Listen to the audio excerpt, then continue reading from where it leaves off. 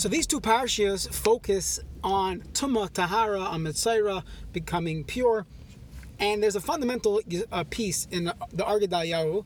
This is the writings of Rav Gedalia Shor, Zatzal. It's also found in other places as well.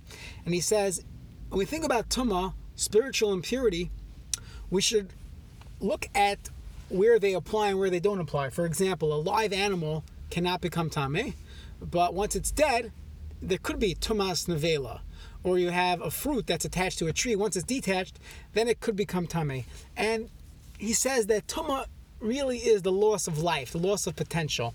And if you go through many categories of Tumah, if you want to get deep into it, there's even Tumas Nida. Every month a woman becomes Tameh Nida.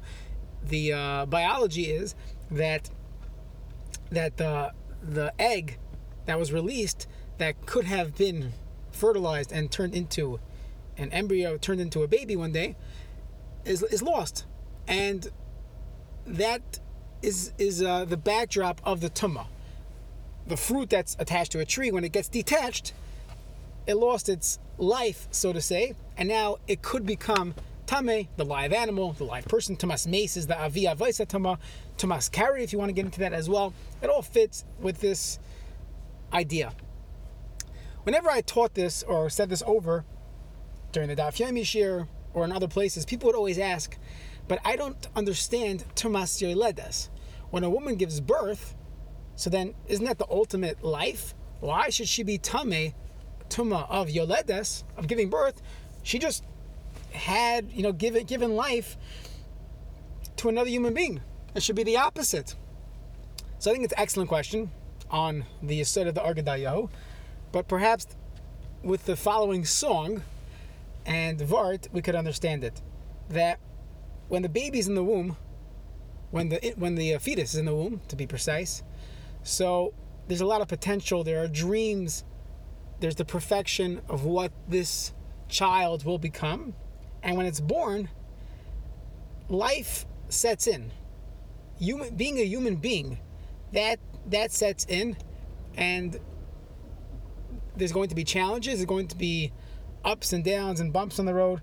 You're going to have all these various considerations in life, ups and downs, and it could be that we're somehow mourning this loss of the dreams, the perfection, and life will set in one day.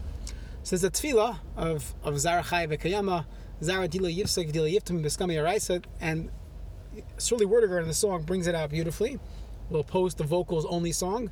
If you listen to recorded music during Sira, you could find the other song on your own. It's an excellent song.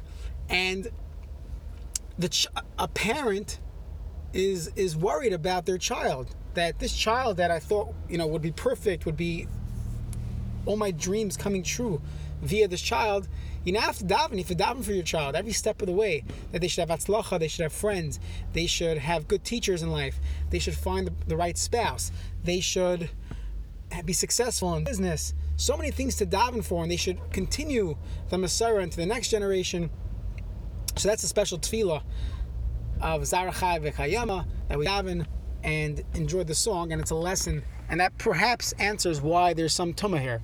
That although there's no loss of life, but it's the loss of perfection. When a child is born, now it's up to them. They have the Yetzer Hara, they have Bechira in life, so it could be that's the tumah that the woman is keeping, a tumas yeledes, or that she's realizing that loss.